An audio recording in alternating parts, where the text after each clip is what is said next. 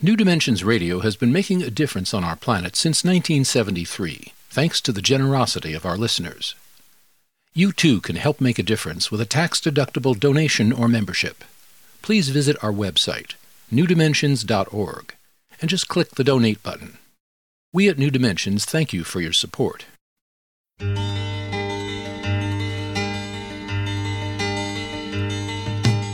It is only through a change in human consciousness that the world will be transformed.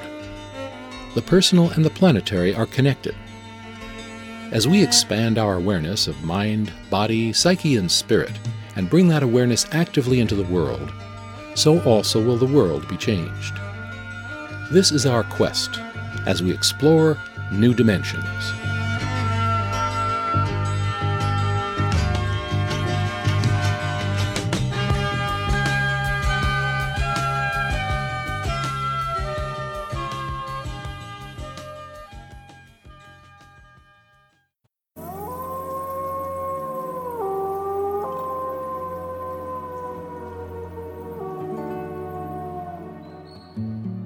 There are some successful programs being carried out in the U.S. to reintroduce wild wolves into their natural habitat. This wolf recovery activity is a long game, and there remains much opposition to this movement, not the least of which is our mythological view of wolves as standing for all that is vicious, dangerous, and savage. For example, the folktales Little Red Riding Hood and the Big Bad Wolf, or the Three Little Pigs Pursued by the Wolf, or Russia's Peter and the Wolf. Wolves are well woven into the fabric of our human story. There are those who suggest that now, more than ever, we need wilderness and wolves. Today we'll be looking at this enterprise, its challenges, and its successes with our guest, Brenda Peterson. Brenda Peterson is a novelist, nature writer, and writing teacher. Her work has appeared in the New York Times, Chicago Tribune, Orion Magazine, and the Oprah Magazine. She's a regular commentator for Seattle NPR and the Huffington Post, and is the author of 18 books, including Build Me an Ark, A Life with Animals, and the novel Duck and Cover, a New York Times notable book of the year. She also is the author of the spiritual memoir, I Want to Be Left Behind, Finding Rapture Here on Earth, and Wolf Nation, The Life, Death, and Return of Wild American Wolves. Join us for the next hour as we look into why human coexistence with wild wolves is important to our environment and our human species, with our guest, Brenda Peterson. I'm Justine Willis-Toms. I'll be your host. Welcome to New Dimensions. Brenda, welcome. Delighted to be here, Justine. It's such a delight to have you. Oh boy, let's talk about wolves. But before we really get into that, I would love for you to share with our listeners a little of your background, of your childhood that really informed your love of the wild and nature. Can you say something about how you grew up? Yes, I grew up in the High Sierra here in California, and my father was in the Forest Service, and we were up there with many more animals than humans. So I had a very different point of view about reality. My reality was humans are kind of incidental, and animals are really in abundance, and the trees are the most important at all. So the ecosystem dominated my early years, which was kind of different if I had grown up in a suburb or a city. And, of course, there were no wolves where I grew up on the Plumas National Forest in the High Sierra. The wolves had been eradicated 100 years earlier by hunters, by federal programs. So often I would hear a coyote, and I would think, is that a wolf? And I learned from people around me in the Forest Service that there was really a big good wolf, that in fact, even though they had been eradicated and they had this mythological baggage that they carry, they were in fact part of a system that was intact and healthy before we wiped them out.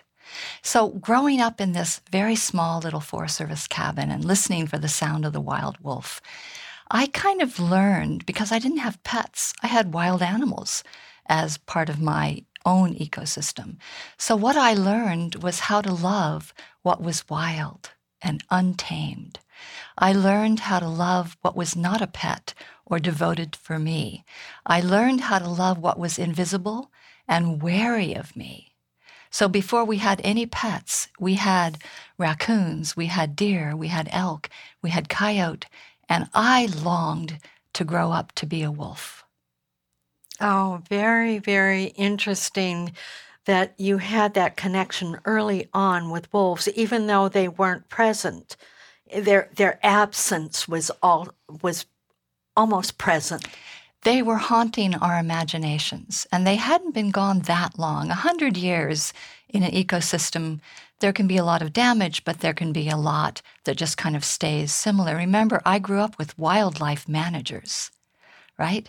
People who were hunters, people who, I didn't have a hamburger till I was 5. I grew up eating venison and squirrel and elk and moose and all of those things my father hunted for us. So we had a very good, very healthy upbringing. I'm bred on wild creatures. But it wasn't, your father didn't just hunt just to kill, No. but he provided food. It was his sustainable tradition. He never hunted more than was necessary to feed his family. He was not a trophy hunter. He was someone who grew up in the South, and his father was a hunter, and his grandfather was a hunter. So it was just a natural, sustainable thing to do. And I grew up in a crib that had deer heads mounted above my crib. So imagine being a little child, and you're seeing human faces, but you're also seeing these deer mounted. They weren't trophies. They were just my father's, this is what I've done. This is the deer. And I would look up at them and I would think, oh, they're my babysitters. So I had a predator-prey relationship that I grew up with, almost as if I was a native person who grew up a long time ago, because I had that relationship. And it was very respectful. It was very honorable. And there are many hunters who still hunt that way, and they are honorable hunters, and they believe in the sustainability of the top predator-prey relationship, which includes wolves. Let's say something about why you feel, and in the research that you've done and the people that you've met, why you feel that wild wolves, why we need wild wolves. Why is why it's this important to our sustainability on the planet? That's a very good question. Wild wolves are keystone species. Scientists use that phrase to describe a species that really is important to the entire ecosystem. They are top predators like humans, like grizzly bears, and cougars. Yeah. If you take out a top predator, there's something called trophic cascades, and that is if you take out a top predator like the wolf, then you have their prey who overpopulate, and deer tend to overgraze. Elk will stand around like lawn ornaments without what they call the ecology of fear. Christina Eisenberg, the wonderful wolf researcher I interview in Wolf Nation, talks about having a cabin before she knew much about wolves at all up in Montana. And she was out with her kids one day, and all of a sudden she saw all these deer streaking across their flower bed. And they were running for the first time she'd ever seen them run. Usually they just stand around completely docile and munch down to the ground. Willows, aspen, gardens, they just munch and munch. Suddenly, bursting out of the forest came 2 wolves. That's why the deer were running. They may have never seen a wolf for 100 years. And she and Christina and her family watched these wolves chase the deer, and they were just thrilled. And because she had taught her children bird watching and to recognize animal scat, so they were a young budding scientist in her family, she went to the local ranger and she said, look, I've taken this fur from off the trees from these wolves going by. And he said, oh no, there's no wolves here. that was just coyotes or wild dogs. Well, they tested it. It was wolves. And about a year later, she saw those wolves with pups. And they were not afraid of her, and she was not afraid of them. And she began to notice that her meadow was starting to change. Wildflowers were returning. Songbirds were returning. Trees and shrubs were growing higher. The stream, because the beavers were back, and they were using these beautiful new trees and all the underbrush to build their dams. Beavers are ecosystem engineers, right? And they build their dams, which make cool eddies where fish gather. So there were more fish. There was better streams. There was less erosion. That's trophic cascades at work. And when Christina saw that in her own meadow, she decided to study wolves. So in other words, you're talking about wolves help to stabilize. If they're not there, then the elk or the deer start overgrazing, and then it causes a whole cascade erosion. Erosion. That's why it's cascade, because it's a cascade of effects. So the erosion means the rivers silt up and they don't run as clear. And then we don't have those pools for the cool, trout. The trout, they need a little cool eddy to kind of live in. If it gets too shallow, then they can't survive. And Christina says, if you take away the wolves, then the ecosystem is degraded and it's heading backwards, meaning that it will take a long time to restore. Now, there are other things that affect fire, bison, how many elk, how tall the willows are. So, it's a very complex, what Michael Pyle calls a tangled bank, meaning it's never a simple story. But if you remember nothing else, remember that the wolves are the best habitat managers in the ecosystem. It just reminds me, Brenda, that we think we have the hubris to think we can manage it better than nature herself, itself. That we think, we'll do this, and we start tampering with it, and then we get into all sorts of trouble. Especially, Justine, when you tamper with it with a certain agenda.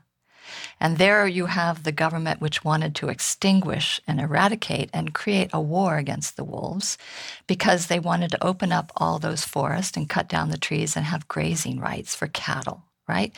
So they didn't want to have wolves because they might prey on livestock. Then you have hunters who wanted a lot of elk and a lot of deer so that they could have successful hunts. Hunters and ranchers are not normal allies. It's a recent political development because they are anti-wolf often. But hunters actually don't love having lots of cattle around. They want forests. They want wild game. They want more of a wild. They even might want to hunt wolves, because they are out there outdoors. They're not domesticating animals. So when you have humans manage, as they have for the last 100 years, for a hunter's or a rancher's agenda, it's not an ecosystem health that's really prioritized. I'm here with Brenda Peterson. She's the author of Wolf Nation, The Life, Death, and Return of Wild American Wolves. And if you want to know more about her work, you can go to her website, BrendaPetersonBooks.com, or you can get there through the New Dimensions website, newdimensions.org. I'm Justine Willis-Toms. You're listening to New Dimensions.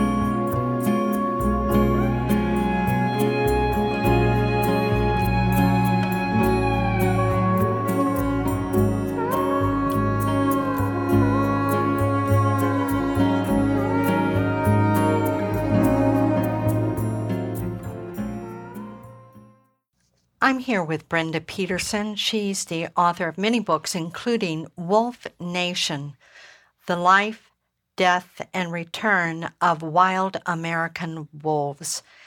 And Brenda, let's talk a little bit about the complex society that wolves represent. I mean, we have words such as he's a lone wolf predator or something like that. We when we're describing some bad human actor.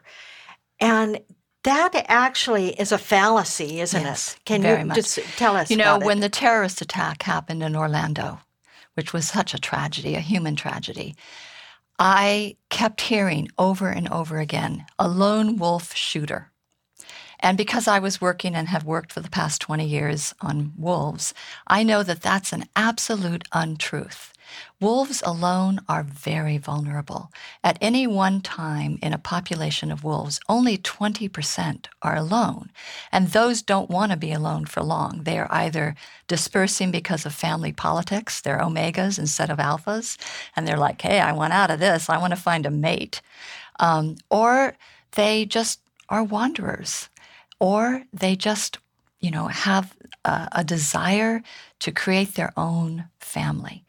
And so there's many reasons why a wolf might be alone for a short period of time. But they're usually looking for love in all the right places, we hope, like OR7, who dispersed from an Oregon wolf family and ended up being the first wolf in California in 100 years to find a mate and to be back in the birthplace where in my own birthplace, a wolf came back, which was I never thought I'd see that in my lifetime. But wolves are monogamous. They can travel 35 miles a day. They can swim 50 miles. They are all about, in fact, there's this wonderful article by a scientist, Levy, called Wolf Family Values, which we usually reserve for humans. But in fact, as Amaruk Weiss, who's a wolf lawyer, says, it's all about the pups. Because, if you only have one breeding pair in a family of 10, what do the others do? They're juveniles, they're babysitters, they are trainers, they go out and hunt if the mother's given birth and is in the den. So that family is all about the next generations. It's very much like an extended human family, where you might have, one baby attended by a great-grandmother, a grandmother, an auntie, and a sister. And so if you watch wolves, which we've had the great pleasure of doing in Yellowstone, where they've returned after 70-some years, and people have been watching these wolves for 20 years and watching their family dramas and who's in and who's out and, all the amazing wolf politics, which mirror our politics. When you begin to watch wolves over time and you see those family values at work, you see how much they mirror us. They are the most social of all invertebrates. They are the most social. And in that way, they are very akin to us. So when we look at wolves, we think, oh, they have a culture. They have a hunting culture. They train their young. They're cooperative hunters, as humans are. And another interesting fact that you point out in your research is that they are headed up not by an alpha male by itself, but by an alpha pair. Yes. So say something about that. That's very interesting. There's a great story in the book that Rick McIntyre, the wolf man in Yellowstone, tells, in which there was a zoo wolf family. And somebody was asking, well, who's the alpha male? Because, of course, we always think alpha male because we live in a patriarchy. So we project that onto every animal we study. And he said, oh, that's the alpha male. But then a teenager who had been doing her high school project at the Portland Zoo said, I think that female is pretty powerful, too. I've been watching her, and it seems to me that she kind of calls the shots as well. And it turned out when they actually began to adjust their angle of vision to look at the wolves without our prejudice or our patriarchal kind of projections, there was a pair. And in many of the wolf families, like 06 in Yellowstone, she's the matriarch. And she's married as you would say in human terms. She's mated, because they do mate for life, with 2 brothers who were kind of young and clueless. And she trained them how to hunt. She really completely ran that family. And so as we began to become more egalitarian with our politics and our gender identities, we began to look at wolves in a different way. And one of the ways that they know, I know that you point out in your stories in the book, one of the ways they know that is that, like, the male allows the female to trot on ahead of him. Yes. And if he were truly just the head king, the head guy, that would never happen. Yes. There's a wonderful story in the beginning of the book, in the first chapter, and it's about Lobo, King Lobo the wolf, who was mated with Blanca. And they tried to catch this beautiful, beautiful wolf for many years, because at that point they were completely eradicating every wolf in order to have ranches and cattle. And they finally figured out a way to get to Lobo. And that was because he allowed Blanca to walk point, basically to walk ahead of the family, to kind of scope out what was ahead. And he would stay back with the juveniles and the pups to guard them. And that's how they moved through the forest. They figured out that if they tracked her and got to her first, that Lobo would never leave her side. And that's how they got him. It's such a sad, sad story. It's heartbreaking. But it changed Seaton's life, and he headed up the Boy Scouts, and Yes. then he wrote about it. So in some ways it was terrible for the wolves, but people don't know that about this man.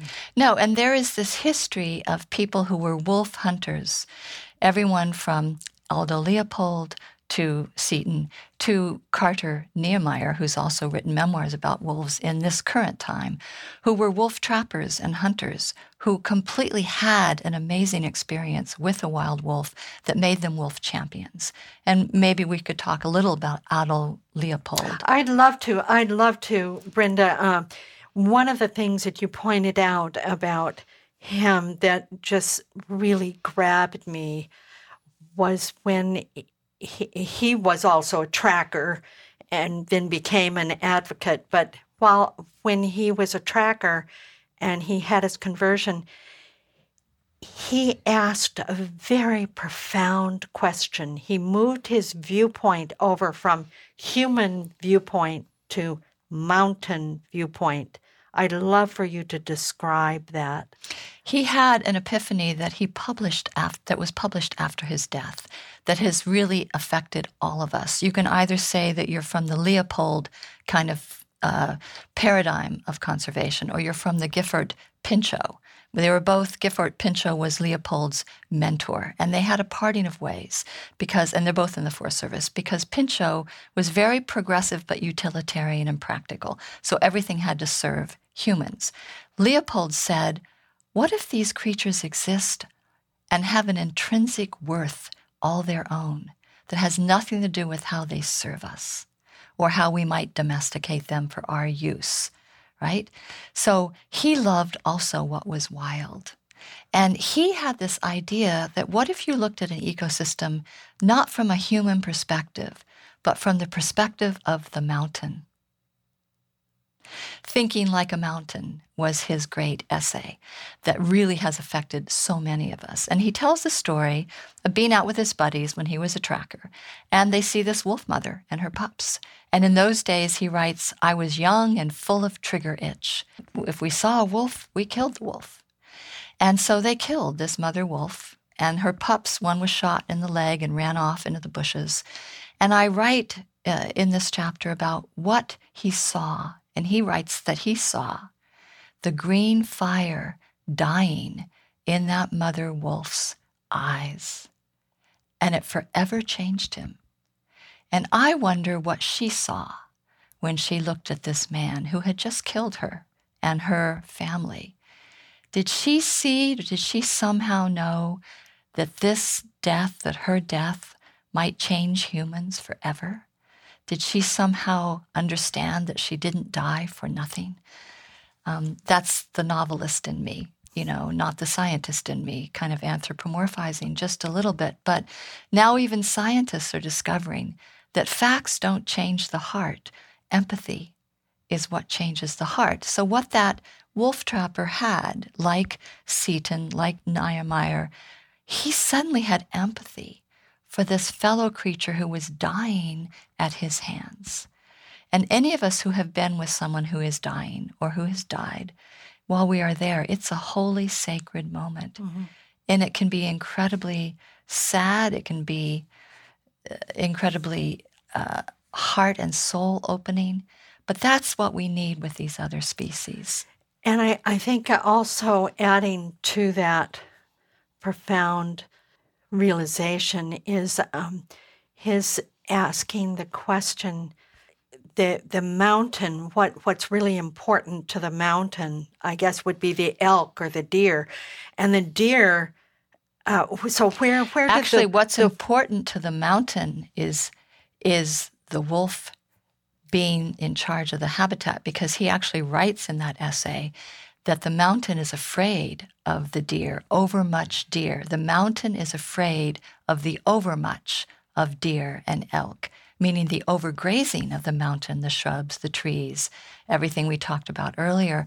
The mountain lives in fear of an ecosystem that's out of whack, without the top predator, keeping everything in charge. We are not in charge of nature, and we are discovering that more and more with climate change, with everything that's happening.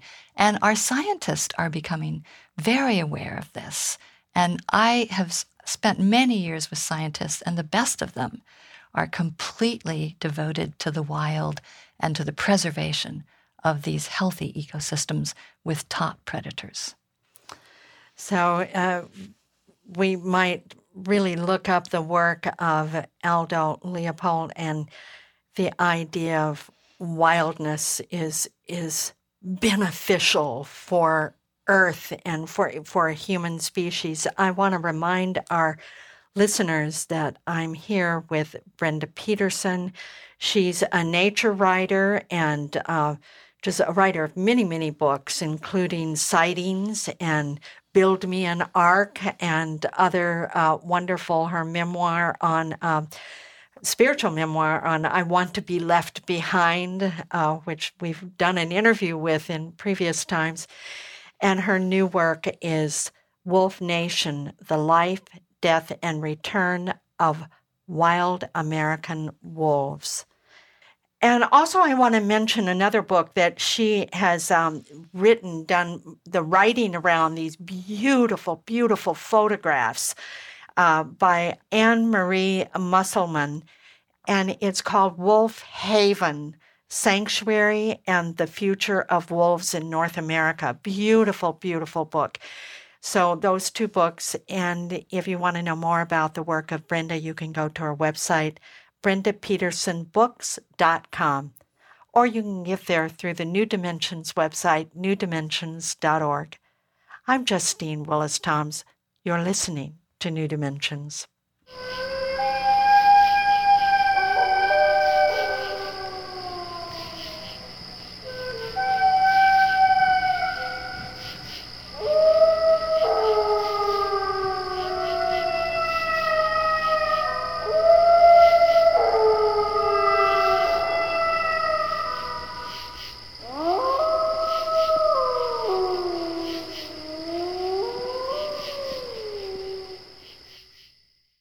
I'm here with Brenda Peterson. She's the author of Wolf Nation, The Life, Death, and Return of Wild American Wolves. And Brenda, I would love it. You devote some chapter in your book of a particular wolf, and you've mentioned it, OR7, but some of us know this wolf by another name, Journey. Yes. So tell us about it, and you've mentioned that Journey did come back to California. So tell us the story of Journey. So OR7 was the seventh wolf to be radio collared in Oregon. That's why OR, Oregon 7, OR7. So that's the stud name, the scientific name. And he dispersed from a very large and successful wolf family led by OR4, who they called the Pavarotti of wolves, because he had this, you can actually hear on some, if you go to Oregon Wild or Cascadia Wild, you can actually hear OR4's wolf howl. And it is deep because, every wolf has a distinct howl. So this was a very strong OR4 father, a patriarch. Remember, only a breeding pair can breed in a family. So if you're looking for love, you got to leave Dodge, right? So OR7 dispersed. We don't know why, and we had no idea how long he would wander. So he took off he was born in 2009. In 2011, he dispersed. He ended up in California by that winter. So that was a long trek in itself. Because he was radio collared, we could actually follow him. And he began to become a folk hero. These kids would have their science projects tracking OR7 by telemetry, and the scientist on the website, you could track it. So they had these big maps in their elementary schools, and they would say, oh, now he's here. Will he find a mate? So it became this incredible love story, a wolf romance. There were a lot of camera people running around the woods like wolf paparazzi, trying to find pictures, but we really hoped, because I was following this too, that he wouldn't be captured or killed, God forbid, or in any way seen, because he needed to be invisible so he could survive. So think of what it was for him being alone. Like I said, lone wolves are very rare. So he had to hunt small prey. He couldn't bring down a 700-pound elk because he didn't have a family to hunt with. He had to really starve. He was going through the winter where there probably wasn't a lot available. He would have to forage. There would be, if he tried to approach another family looking for a female, there would be a fight because they are very territorial. He would have to basically steal her away, Romeo and Juliet-esque, away from that family. So he was having a hard time. And by the time he ended up in the spring of 2012, OR7 had trekked 1,000 miles. The LA Times, the San Francisco Chronicle, people were just amazed. He ended up, the first place he appeared in California was in the Plumas National Forest, where I had been born all those years ago. And so, of course, I was tracking OR7. School children had a contest to name him. And like you said, they named him Journey. There's even a really wonderful children's book out now about Journey. Then you can track the timeline. You can see all the science notes at the back. The good news was that in California, he was protected legally. Legally that protected. Doesn't protect any animal like that from poachers. No. But legally, he was protected. Legally, he was protected. That doesn't necessarily protect wolves if people want to hunt them and they illegally poach them. And there were people who were bragging on social media that they were going to be the one to kill Journey. That would be a big coup for them. It just takes my breath away that someone would think that is okay or that they'd be proud of something like that. It just takes It's heartbreaking. It is heartbreaking. It's heartbreaking because think of what he was going through. He was what Joseph Campbell talks about, the hero's journey, where the hero leaves the family. He goes into the underworld. He tries to find something of worth to bring back to the tribe. And Joseph Campbell has this great quote that you have to follow your own path or else you're following someone else's path. So OR7 did not want to stay in a path where everything would be pretty much a hierarchy and dictated to him. He was brave. He was a westward ho wolf. When he got to Oregon and California, they had a big discovery. In May of 2014, a remote camera, those cameras up there, that they put like slides in or like USB port in, they took it out and the wildlife people went, oh my God, here's OR7 and he's not alone. There was this beautiful, slender, ebony wild wolf who was squatting, so we knew that she was female. And then there's this beautiful, viral photo of this little wolf that's dashing past the remote camera. So he's kind of blurred. He's tiny. His little ears are up. And you're thinking, oh, my God, he's out in the open. But right behind him is OR7. looking, guarding. And now he's had 2 litters of pups. And I pray, I keep him in my meditations because that family is still alive and they are intact and they are up there wandering around Oregon and down in, to California into the, I won't say where they are. No one knows where they are now because the radio collar, the battery died. So no wolf paparazzi. And that's as it should be. You mentioned the wolf song, and say something about their howl. Why do wolves howl? Say something about their songs. My favorite chapter in the book is called Wolf Music. And you and I are singers, Justine. Yes, We've yes. sung to gray whales, Yes, we in have. Baja. We still sing every Tuesday nights. We go to each, of our own corrals. Exactly. So I came to wolves as an artist, as a novelist, as a singer. So I wanted a chapter only on their music, which is so complex and sophisticated that, the science will tell us this. Wolves howl to create a boundary of their territory. They howl to locate each other. They howl because it feels good. It's called social glue, like singing around a campfire. They howl because there's a kill. Come for dinner, They howl for many, many reasons that we may not know. But what if they just howl to make music? What if they, like we, love to hear each other's voices and harmonize? So I went out and interviewed a world-famous French classical pianist, Hélène Grimaud, who, if you see her, she is such an amazing musician. And she also co-founded New York State's Wolf Conservation Center, which is a wonderful sanctuary. It's kind of the New York Wolf Center, Wolf Conservation Center in New York, and Wolf Haven here in Washington are the two. They're really wonderful sanctuaries. And there's ambassador wolves at New York Wolf, and there's species survival programs, which we'll talk about in a second, where they return captive born wolves to the wild. But Hélène Grimaud, I said to her, "Why do you think wolves howl?" And she went into this incredible riff about the fact that if you harmonize, if you call and respond with a wild wolf, they will adjust their thirds and fifths in perfect harmony with ours. They actually are in harmony with our voices.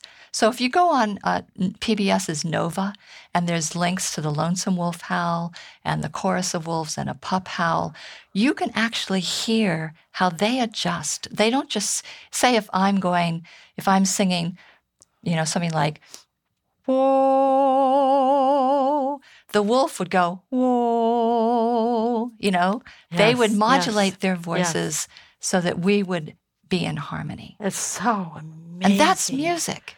It's so That's amazing. sophisticated, complex music. That's not just howling for food or territory. That's something else.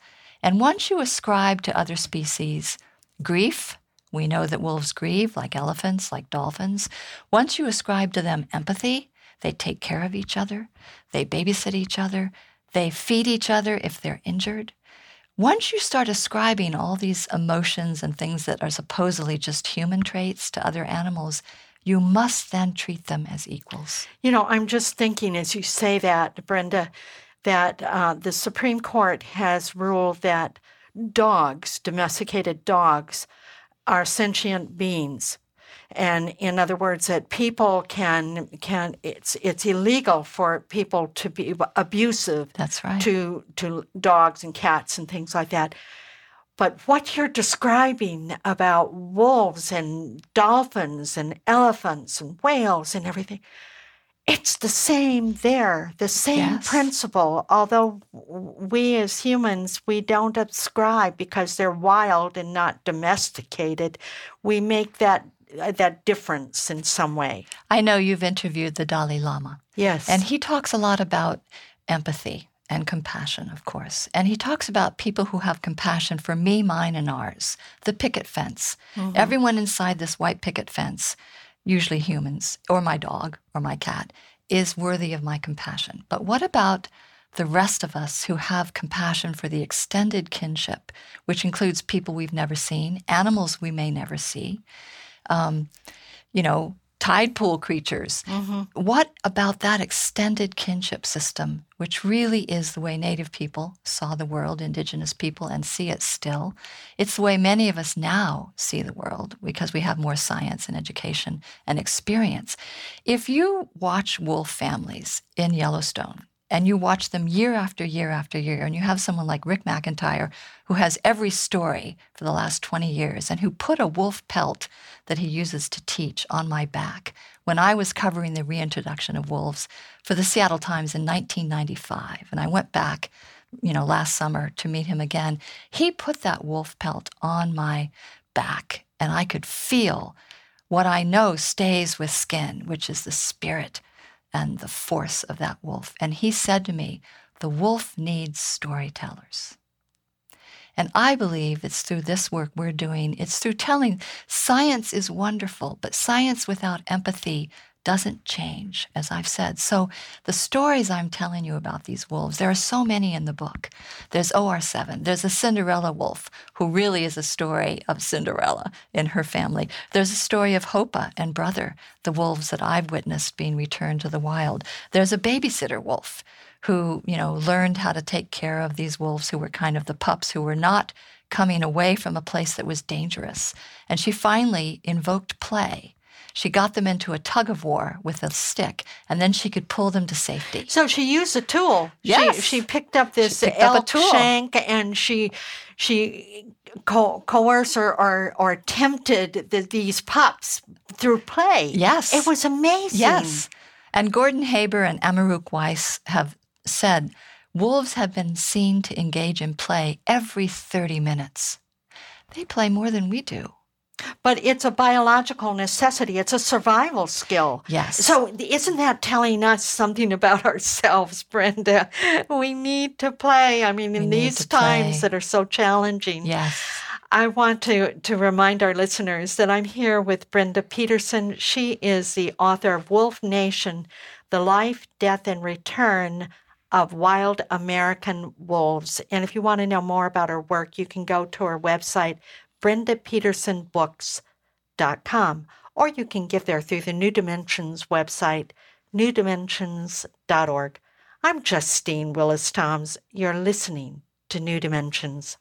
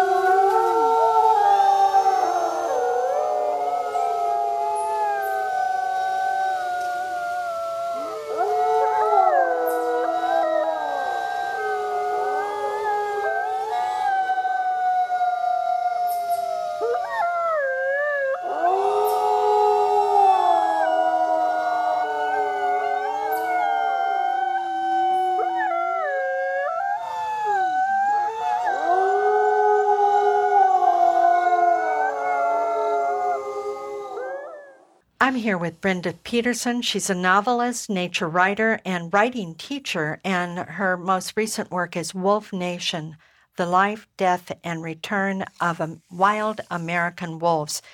And Brenda, you mentioned something about species survival program, and I'd love for you to say something about that. So there are 52 wolf sanctuaries that are accredited, in this country. And in that, it's not just these sanctuary wolves who are maybe wolves that people tried to raise and it didn't work out, or wolves who have been abused that are brought to sanctuary. It's a federal program, SSP, Species Survival Program, that actually takes captive-born wolves, Mexican gray wolves especially, who are highly endangered. And they were the first old world wolf to cross the Bering Land Bridge. So the fact that they are almost totally not around. Like coming from Siberia. Yeah. Yes. And they were the first to colonize this country. So the fact that the Mexican gray wolves, the smallest of this species of wolf, are so deeply endangered in the Southwest, in Mexico, they completely went extinct in this country. Now they're coming back, and they're helped with this species survival program, where these sanctuaries, they breed them under federal management, and then they are selected if they have the right kind of genetic diversity, or if they seem to be afraid of people, which they need to be. They have to be afraid of people. And because that would keep them away from people. Yes. They're born blind, they're born blue-eyed and deaf. And then 12 or 14, days, they start getting their hearing. They're in the den. They are kept completely away from humans in these sanctuaries for the first 4 to 6 weeks. So it's just all about family. It's just all about growing up with their siblings and their parents. Then there's a first kind of medical exam. And in the book Wolf Haven, which is the photo essay book, which is kind of companion book, it just came out earlier than Wolf Nation, I went down with a photographer and spent the summer watching these wolves and got to watch them through remote cameras. So I got to really witness a lot of this, work while the photographer was actually taking photos. And there's a chapter called Lobo, Born to be Wild. And it's following these pups who I've got to see when they were little tiny creatures. And then this family, Hopa F122 and brother M1067, their stud names, they were chosen with their 3 male pups to return to the wild, which is a long journey. It's a 28-hour journey by plane and van. So can you imagine if you are in a Alaska flight or whatever, and you're flying down to Phoenix, and you knew that there were 6 pups in baggage? They can't be tranquilized because there'd be choking. They are unmonitored. So they got into a van. They were driven all night to the Ladder Ranch, Ted Turner Ladder Ranch in New Mexico, where they were in a kind of pre-release facility. They had a lot more room to wander. They were chasing ravens. They were killing, they were becoming wolves again, wild wolves. This December, I got the call to come down and to talk with them again, because these wolves were driven down to Mexico, which has a wonderful species release program of wild release.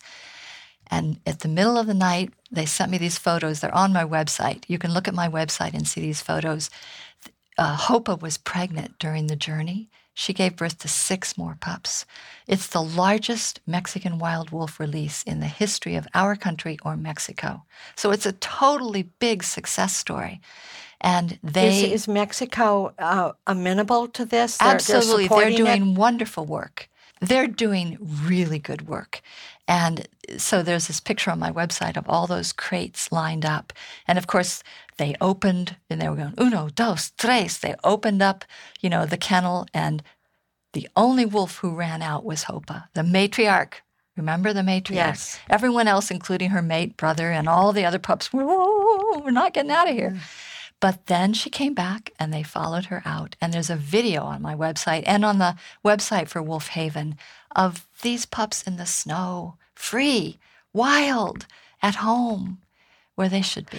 One of the things that you described that I loved reading about is that they were in this sanctuary up in Washington State, Washington Wolf Haven. State. Yes. Wolf Haven. All right, they're there.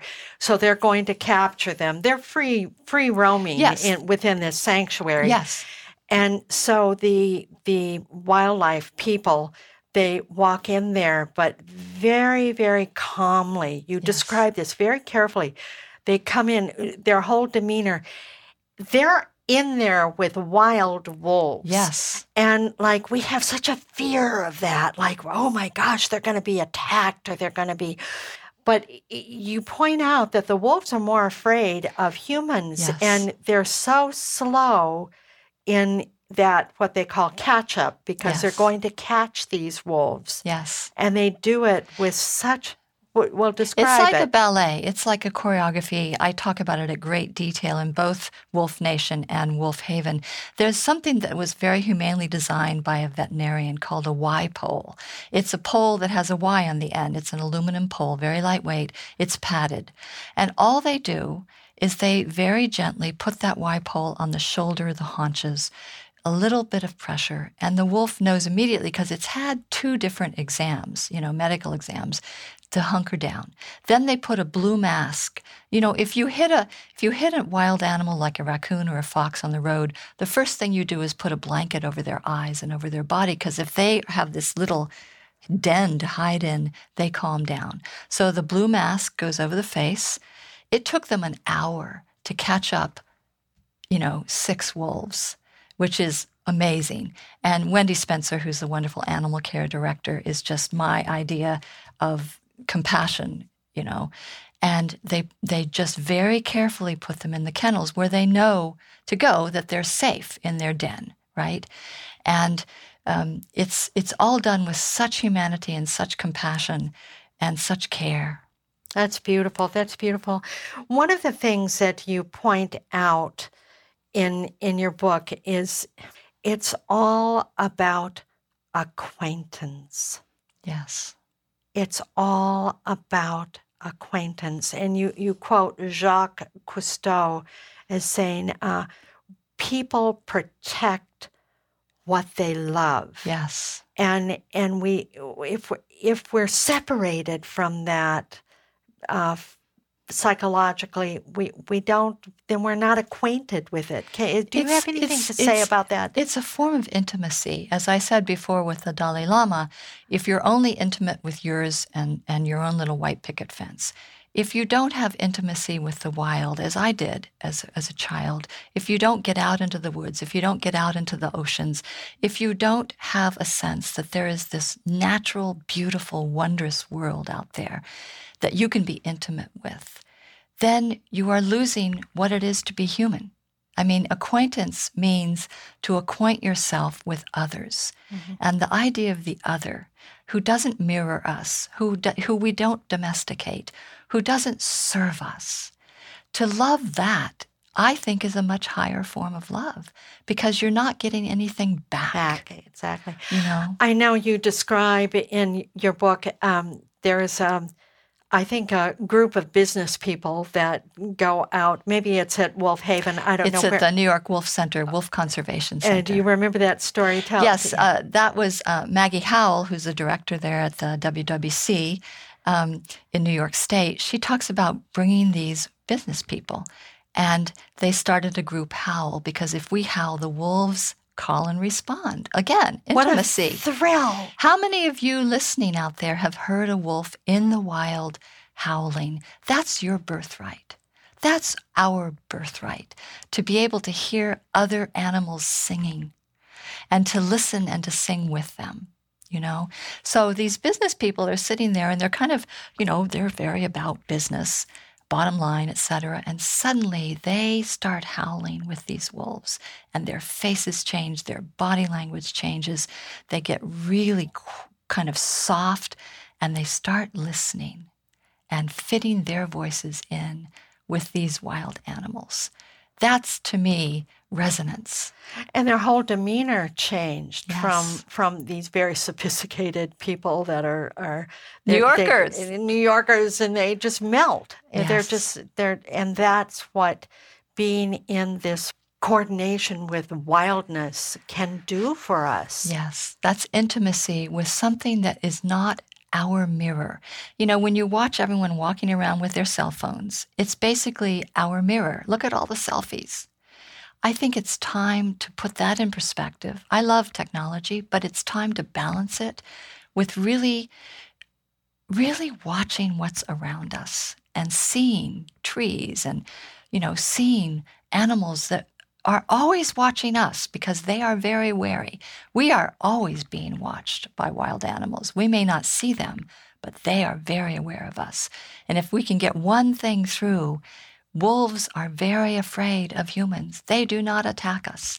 I just watched a documentary about an Italian wildlife photographer up there in British Columbia taking photos of sea wolves who are fishing salmon in a kind of going back, they're wondering if this is an evolutionary thing, that wolves are going to kind of become marine mammals.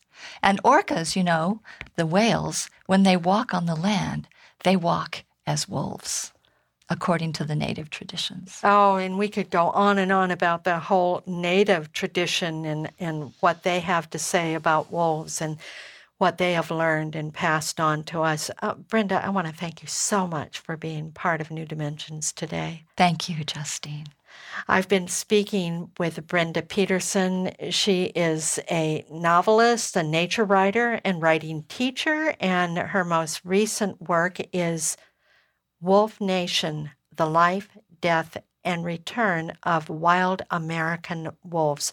And if you want to know more about her work, you can go to her website, BrendaPetersonBooks.com. You can also look for the book Wolf Haven, which is a photographic book that has Brenda's writing in it as well.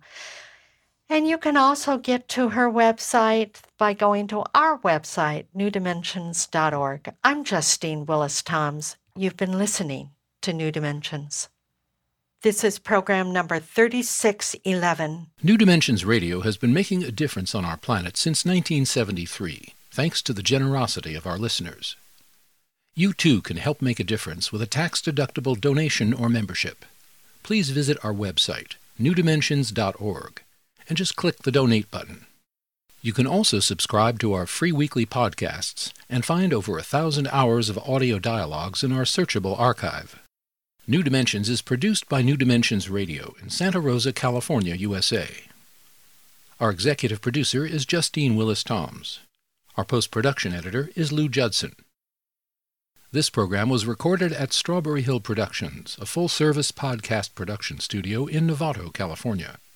We sincerely thank all of you who have supported us by being members of Friends of New Dimensions, as well as members of our affiliate stations. My name is Dan Drayson. On behalf of everyone at New Dimensions, whose endeavors make this program possible, I'm wishing you well. New Dimensions Radio is an independent producer supported by listener contributions. To find out more about the program you've just heard, to subscribe to our free weekly newsletter and our New Dimensions and New Dimensions Cafe podcasts, and to access thousands of other programs in the New Dimensions archive, please visit our website, newdimensions.org. That's newdimensions.org. Or call us at 707-468-5215. That's 707-468-5215. Please join us next time as we explore New Dimensions.